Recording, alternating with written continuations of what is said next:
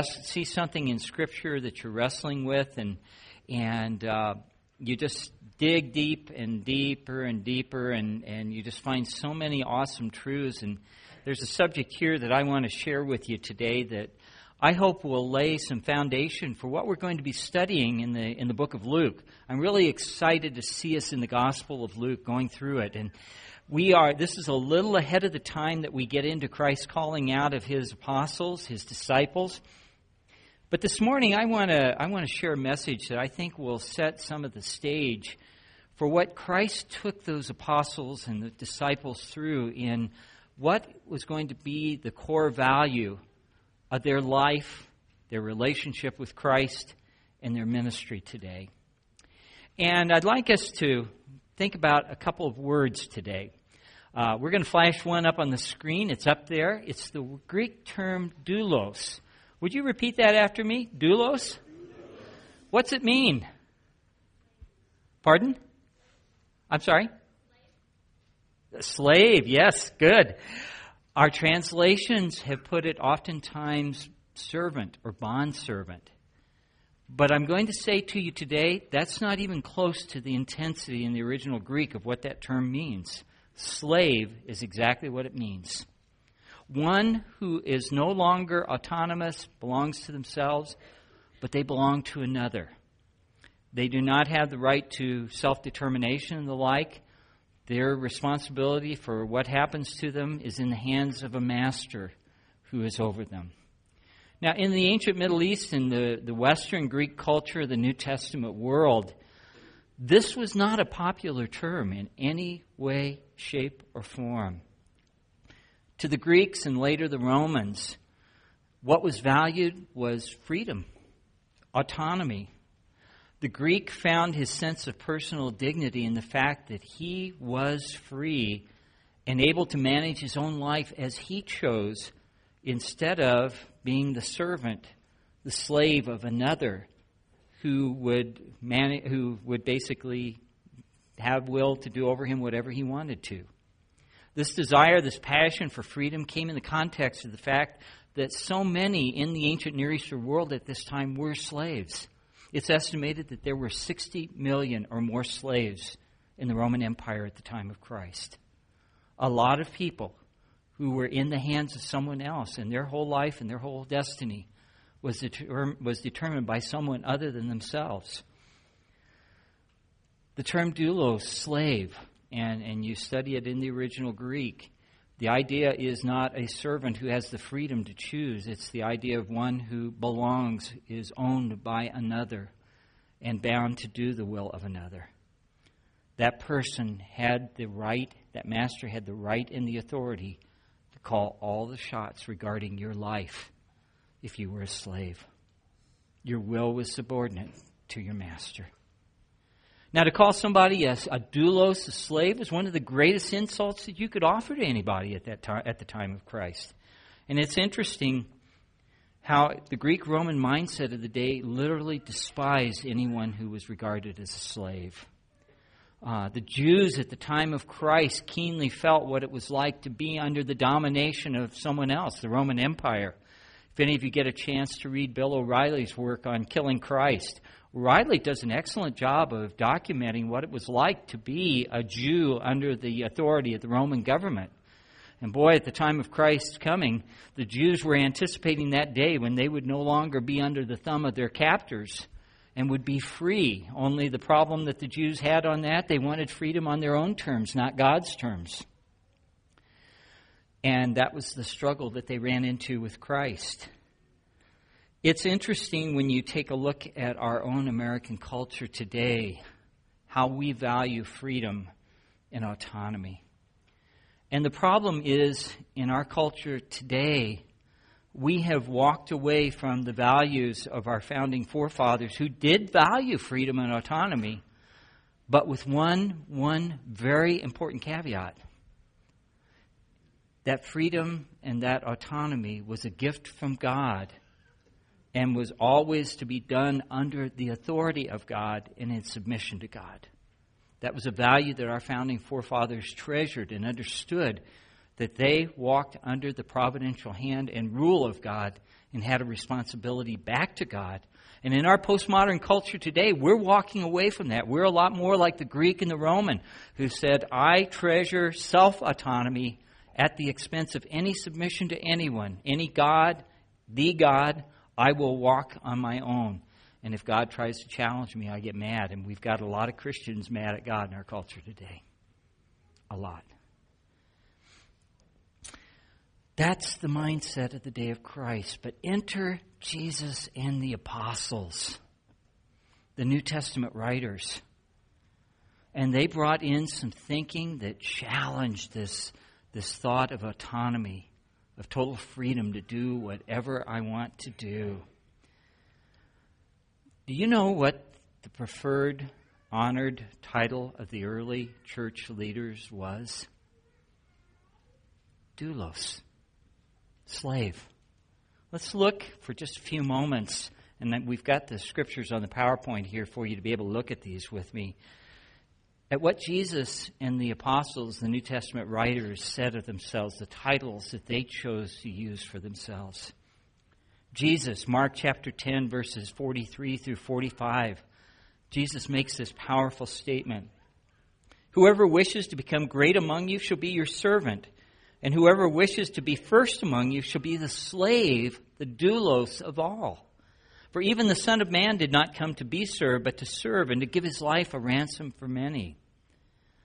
The Apostle Paul would later write in Philippians chapter 2, verses 6 through 7, speaking of Christ, who although he existed in the form of God, did not regard equality with God a thing to be grasped, but emptied himself, taking the form of a doulos, a slave, and being made in the likeness of men.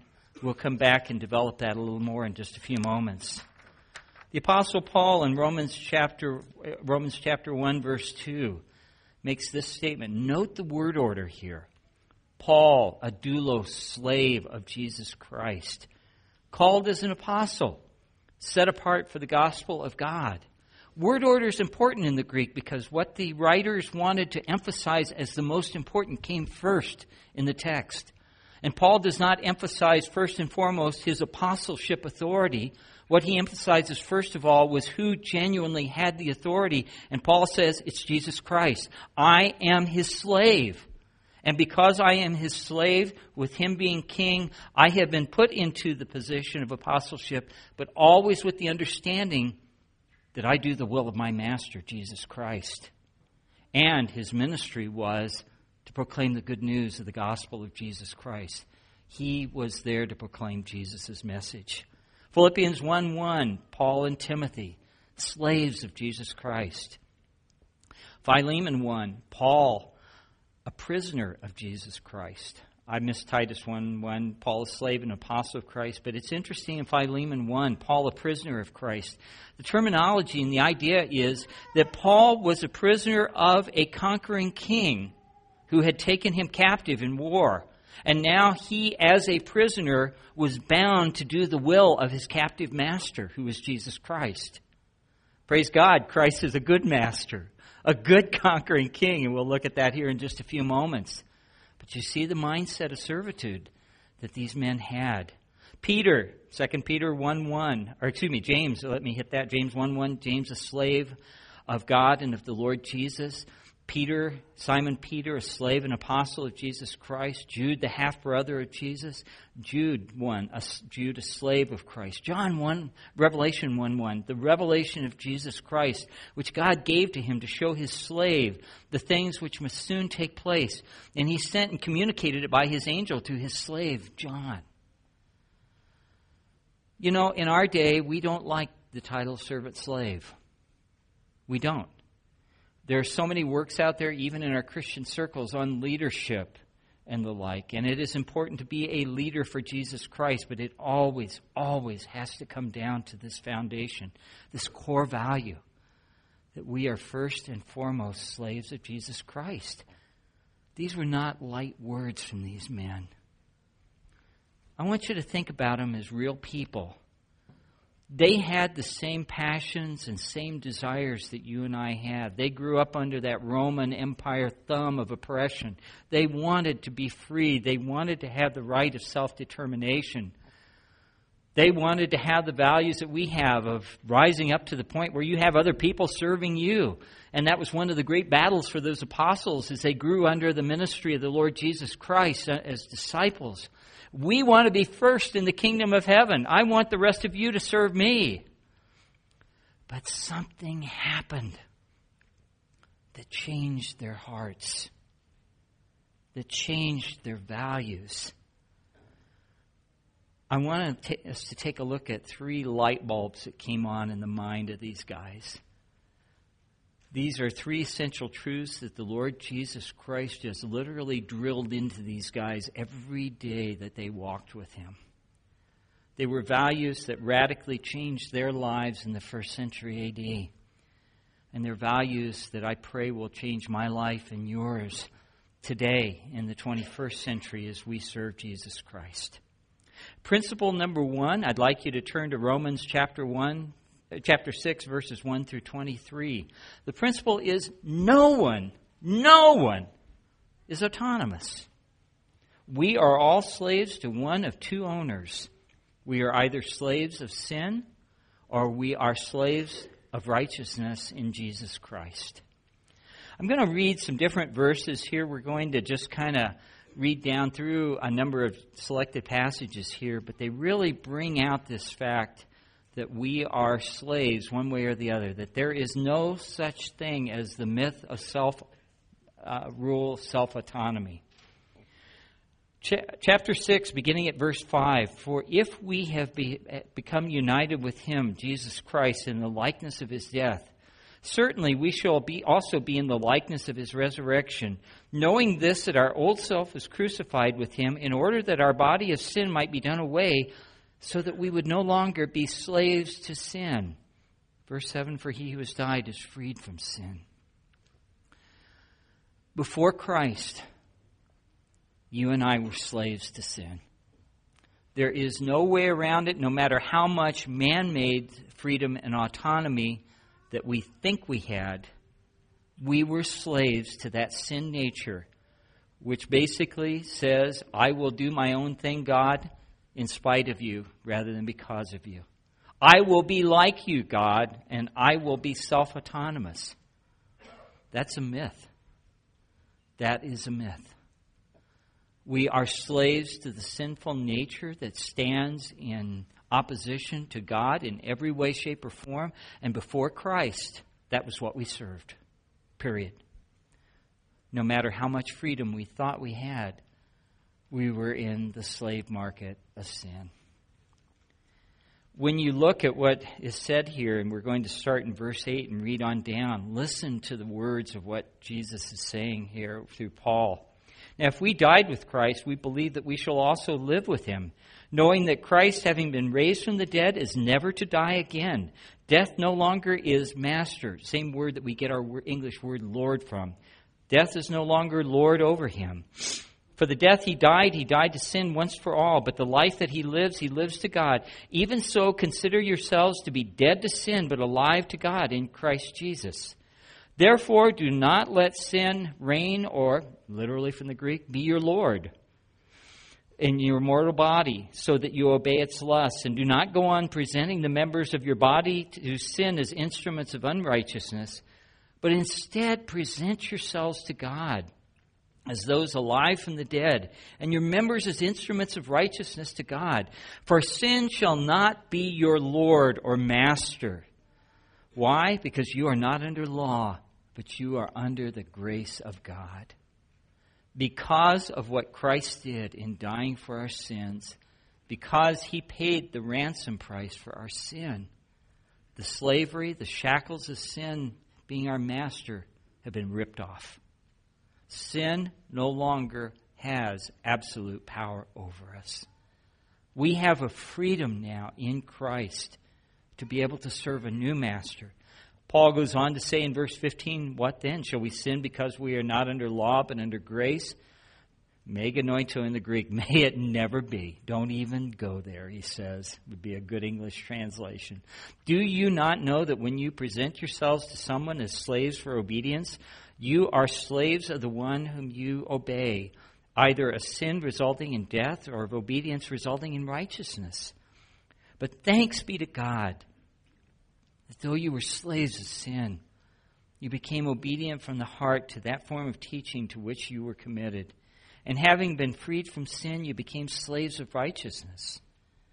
Paul says in verse 20, when you were slaves of sin, you were free in regard to righteousness. You didn't even go there. Therefore, what benefit were you then deriving from the things which you are now ashamed? But the outcome of these things is death of sin when we're enslaved to it. But having been freed from sin and enslaved to God, you derive your benefit resulting in sanctification and the outcome of eternal life. What Jesus Christ did on that cross opened the opportunity for you and I to no longer serve sin. It opened the opportunity for us to become slaves of God, slaves of righteousness, slaves of those who are pursuing the agenda of God as our new master rather than being slaves to sinful passions. What an incredible blessing. What an incredible freedom. Yes, we have a master, but he is a good and godly master. He is equipping us in learning how to grow in the new nature that has been given to us in Jesus Christ, that follows after the heart of God, that is the freedom from sin and the consequences of sin eventually resulting in death. But instead, we grow in learning how to walk in his ways, being set apart from sin to being set apart to God, to walk in righteousness. That's the new servanthood that we have. And it is the way to go, period, on that. It's the way of righteousness, the way of walking in right relationship with our God. I'd want us to think about that as we go to our next point. Which slave am I? Am I a slave of sin, or am I a slave of righteousness unto God? Am I a slave of God, like Jesus Christ? Which brings us to our second principle, Philippians chapter 2, verses 1 through 11, if you'd like to turn there with me. If you and I want to know and understand what it is to be a slave of righteousness, we've got a choice to make. We must intentionally and daily submit to following Jesus Christ's example of being a slave to God and others. And Jesus himself, as God the Son, models to us what this looks like in real life. This is one of the incredible purposes of the incarnation of Jesus Christ. When God became one of us in taking on our human nature and flesh apart from sin, he models to you and I what it's like to walk with God daily. That's why our study in the Gospel of Luke and the study in the Gospels is so important, because we get the perfect role model to teach us how to be able to do this in real life. Paul opens this chapter with this challenge to people who are growing as disciples of Jesus Christ. Therefore, if there is any encouragement in Christ, if there is any consolation of love, if there is any fellowship of the Spirit, if any affection and compassion, Paul says, make my joy complete by being of the same mind, maintaining the same love, united in spirit, intent on one purpose. He's challenging us what it is to walk free of the slavery of sin, because the slavery to sin tears us away from these values. He goes on to say, do nothing from selfishness or empty conceit, but with humility of mind, regard one another as more important than yourselves. Do not merely look out for your own personal interests, but also for the interests of others. Slavery to sin, we're looking out for number one, and that's it. But if we're going to be a slave of Christ, a slave of God, a slave of righteousness, we're looking out to the larger body and to a lost world out there who needs Christ. And Paul locks us in on a laser lock focus on this. Have this attitude in yourselves, which was also in Christ Jesus. Look to Christ. to see how this works in real life. Study his life, study his ministry, study his teaching, study his interaction with the apostles. Study to see how he walked as a slave and servant of God, to learn how we are to do that in real life. Paul says in verse 6 of Christ, who although he existed in the form of God, this word means basically everything that made up God the Father is true of the very same essence of Jesus Christ. He is equally God as the second person of the Godhead to God the Father, who, although he existed in the form of God, did not regard equality with God a thing to be grasped or held on to at all costs. But the next verse, verse 7, the great kenosis, the self-emptying passage of speaking of Jesus Christ, he emptied himself, taking the form of a doulos. Most of your translations render it servant or bondservant. Translate it stronger. It is that way in the original Greek. He took the form of a slave. No longer was he pursuing anything of self-autonomy. No longer was he asserting what he would do in behalf of himself. But he put himself at the mastery of God the Father. What the Father called of him to do, he dedicated himself to doing without question, without challenge. He put himself under the authority of the Father. And in the context of this passage, he made himself a slave to us of our incredible need, because without God the Son being that sacrifice for the sin of the world, you and I would still be trapped in our sins with no hope of redemption, no hope of eternal life. Somebody had to buy us out of the slave market of sin. And Jesus Christ was the one on whom the Father laid in those hours of darkness on the cross. He died not only the physical death we deserve to die, but the Father laid on his Son the full equivalent of hell. Him being infinite, eternal God the Son was the only one who could do this. Being an infinite, eternal being, he died the full equivalent of what eternity in hell would be for you and I. The Father laid out the full equivalent of that for everyone, past, present, and future, on his Son in those hours of darkness on the cross. He died that for us in our place. He became our servant so that redemption might be possible for us. That was the purchase price of our slavery to sin. And Jesus put himself at the full disposal of the Father's will and of our need. He became the Father's slave and our slave so that we could be purchased and be made recipients of eternal life. You are looking at the incredible, perfect example of how to be a slave of God when you look at Jesus Christ, his Son. Study his life. Get to know him personally. Get to know his heart from the Scriptures. It is so crucial that you and I are immersing ourselves in the Word of God and getting to know Jesus Christ through his Word and through praying, talking, communicating with him. Because then we will learn what God is calling us to be as slaves of Jesus Christ and slaves of God. The challenge to us in 1 Corinthians chapter 6, verses 19 and 20, let me read these precious verses to you.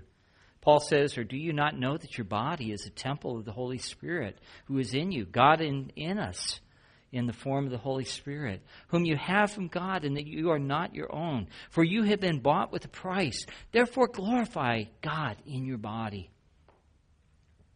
If you and I are going to know what true freedom is to be a slave of God, we've got to renounce our self-autonomy, our personal agendas, and come to God and say, "Lord, what is it that you would have me to do?" To learn how to do that daily. And it's a battle. There's no ifs, ands, buts about it. It is a battle because we like to go back to the slavery of sin. For the moment, it seems pleasant, but it's the way to destruction. But God has given us a way of freedom by learning what it is to become a slave, a servant of God.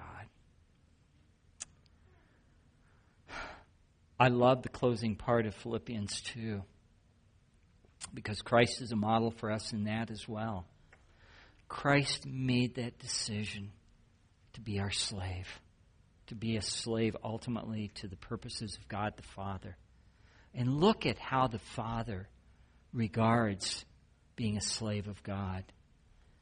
He says there in verse 9, for this reason also, God, speaking of God the Father, highly exalted him and bestowed on him the name which is above every name, so that at the name of Jesus every knee will bow of those who are in heaven and on earth and under the earth, and that every tongue will confess that Jesus Christ is Lord to the glory of God the Father. The Father has honored his Son for this incredible act of servitude and exalted him to the place of being Lord of Lords, King of Kings. It doesn't say it directly here, but you know something? Christ honors those who give their lives to him, who renounce self-autonomy and say, I am a slave of God. I'm a slave of God. Let's take a look in our third point at how this works. Go over with me to John chapter 15 for our closing point. This is our third principle. To be called a friend of God, one must first be a committed slave of Jesus Christ. Now, I want you to think about the timing of when Jesus says this. The apostles have been walking with Christ now. Christ has been in his public ministry 3 years, and they've been maybe a year and a half into being intensely disciples, followers. And in that term, with him being master and teacher, they're slaves, they're servants. And Jesus has been drilling home this part into their lives. Guys, you're no longer your own. I am going to equip you to know what the mind and heart of God is all about. And you are servants. You are slaves of God, just like I am now. I am Master and Lord. You are my disciples. He's been hammering that home every day that they've been walking with him. He's been focusing on that. We in our culture love the idea God's my buddy. But that's not what Christ was focusing in on in these early days. Guys, you have been pursuing slavery to sin. Now I'm going to teach you a different way, and you're going to learn what it is to be a slave of God. And I'm going to flesh out before you in real life how that works out. And these guys have been studying the life of Christ. They've been observing. They've been learning. He's put them into situations where they're having to learn how to put it into practice in their own lives. And they struggle with it. They bounce up and down like a yo-yo as they're growing in this. But Jesus makes this incredible statement just hours before he's going to the cross. This statement that we want to close out our message with today. Look with me at verse 14 of John chapter 15. You are my friends if you do what I command you. You are my friends if you do what I command you. I want you to think about this term, friendship with God, friendship with Jesus Christ. It is a rare thing in Scripture when God calls someone his friend. This was a term that was reserved for people like Abraham and Moses. They were friends of God. They sold out altogether for God and God's purposes in their lives. They were coping growing models. They were not perfect role models of this. But in the end, God looks and evaluates their lives and he says, these men were my friends. And he looks at these apostles with all of their ups and downs that we have in our lives too. But the process of where they are at this point in time, Jesus makes an astounding statement. You are my friends. You're growing to understand that I am God the Son incarnate in human flesh, and you've received that. You've believed me. You have followed me. You've given up everything to join me. In a short time, they were going to take a huge fall. And they were going to run when Jesus was arrested. And they were going to wonder if Christ was going to have anything more to do with them after that. But Jesus makes this astounding statement, knowing exactly what they were going to be doing. You are my friends if you do what I command you. If you acknowledge I am Lord and you are my slave, you are my friends. Jesus says in the next verse, no longer do I call you slaves, for the slave does not know what his master is doing. But I have called you friends, for all the things I've heard from my Father I have made known to you. A master did not have to give an accounting to his slave for what he was telling his slave to do. But with these guys taking on the heart of Christ, Jesus has been revealing to them what the Father is doing, because they were trusted friends. They had learned what it was to renounce their autonomy. They gave it up to follow after him. They don't have it all together. I love Max Anders in a class I took from him at Grace Seminary. Christ is the only perfect role model. All the rest of us are coping, growing models. These guys were the supreme example of ordinary people like you and I. They weren't anything, there was nothing about them that was extraordinary. Christ deliberately chose the ordinary people to be his followers because they didn't have anything to cling to. I belong to you, Lord, and if there's anything good that's going to be developed in my life, it's because you are building it in me. Just like us. They stand out in contrast to the multitudes who followed Christ for what they could get out of him. John 5, when Christ challenged the multitudes for wanting to make him king because he was going to feed them, and Christ confronted them. And all those multitudes of the 5,000 and their families walked away except the 12. I love Peter's comment, Lord, to whom shall we go? You're the only one who has the words of eternal life. They didn't walk away. They stuck with him all the way to this point. Christ calls them his friends. Christ calls them his friends. You know, we live in a culture today where many of us would glibly say, Jesus is my friend. Jesus is my friend. But the fact of the matter is, Jesus will only call us his friend if we first and foremost give him my heart, my life, that we renounce our self-autonomy and say, Lord, I am your servant. Whatever you call me to do, and this is a daily following, I renounce my self-autonomy and I give myself to you. And again, I want to challenge you. This will be an up and down struggle. There will be days when we do it successfully. There will be days when we utterly flop. Keep studying in Acts. These disciples, their growth was going to go on under the tutelage of the Holy Spirit. They would, though, grow ever upward. And that's the thing that God wants you and I to carry away today. Even though my life is not all together today, even though I don't serve him perfectly, this side of glory, he's not looking for perfection. But what he is looking forward to is our dedicating ourselves to growing again and following after him and learning how to renounce our self-autonomy to follow him. I want to close out with 4 points for you to ponder that have been points that I'm pondering for my own life on this. Whose slave am I? Whose slave am I? Not by my estimation, but by Jesus Christ's estimation. Am I his slave and a slave to righteousness in him? Or am I a slave to sin? We are not free to be Lord over ourselves. Nobody is. Nobody is. Whose slave am I? Have I surrendered my autonomy to put Jesus, his will, his mission as the greatest priorities of my daily life? And again, I will be honest with you, this is a daily struggle. It is a daily decision that we have to make if we want to be the friend of God. Thirdly, how intimate am I with Jesus Christ? I so appreciate the challenge that Wayne and Jake and Dan before him gave to you and I. A challenge that we need to hear day by day, and it's the heart of those verses earlier in the chapter in John 15, where Christ is talking about that abiding relationship with Jesus Christ.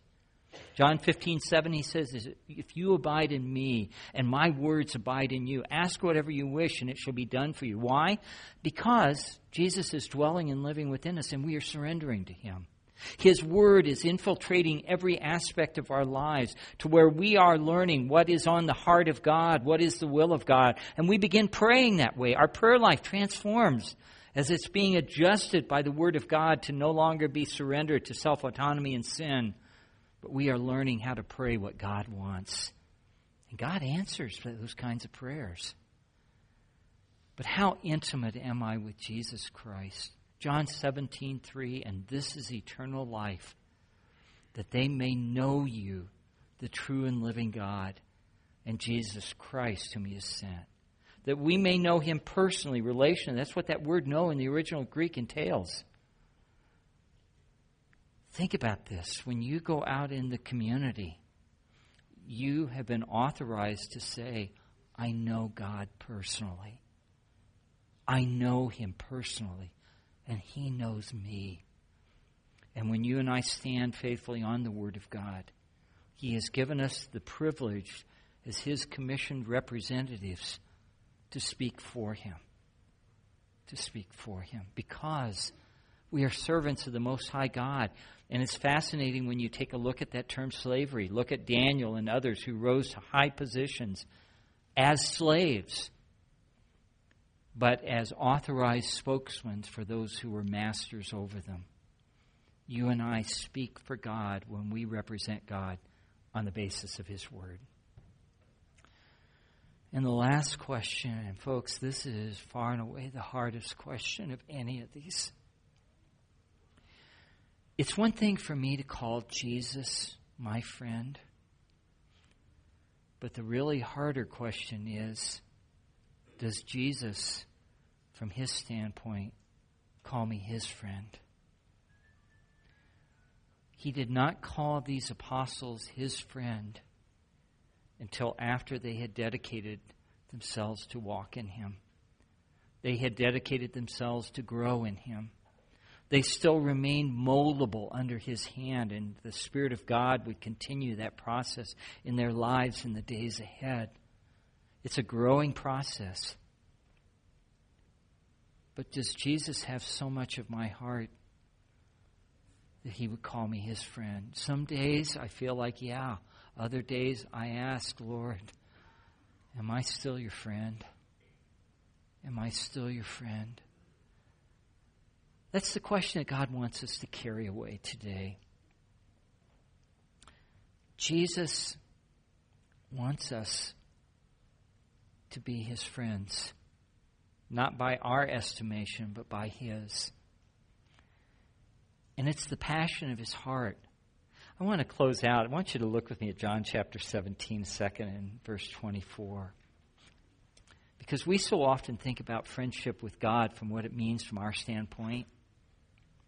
But I want to take you into the heart of Christ for just a second. And Jesus makes a statement here that just blows my mind. Jesus is praying to the Father, that great high priestly prayer.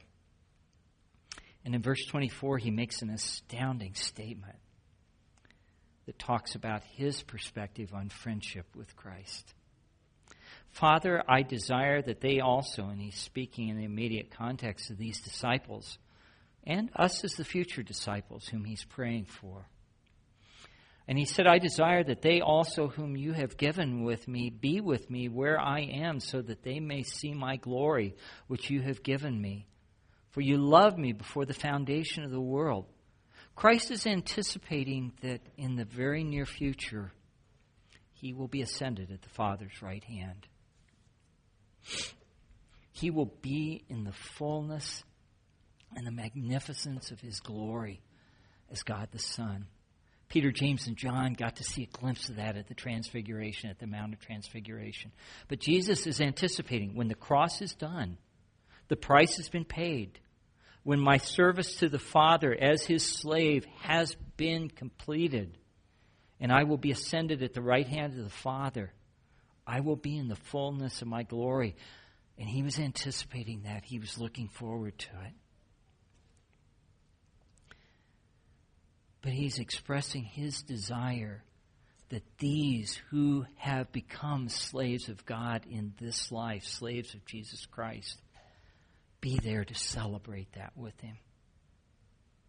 Because of the intimacy of their friendship with him, he couldn't wait for them to be there to celebrate with him. I got a taste of that, Sarah and I did, when our son Matt was on a cross-country team that repeated 3 times as state champions. And there was something that really impressed me about those boys. They got the awards up on the platform there at Kearney, at the University of Nebraska at Kearney, and they were honored and had the gold medals hung around their neck. And given the trophy and everything, and it was really a wonderful celebration.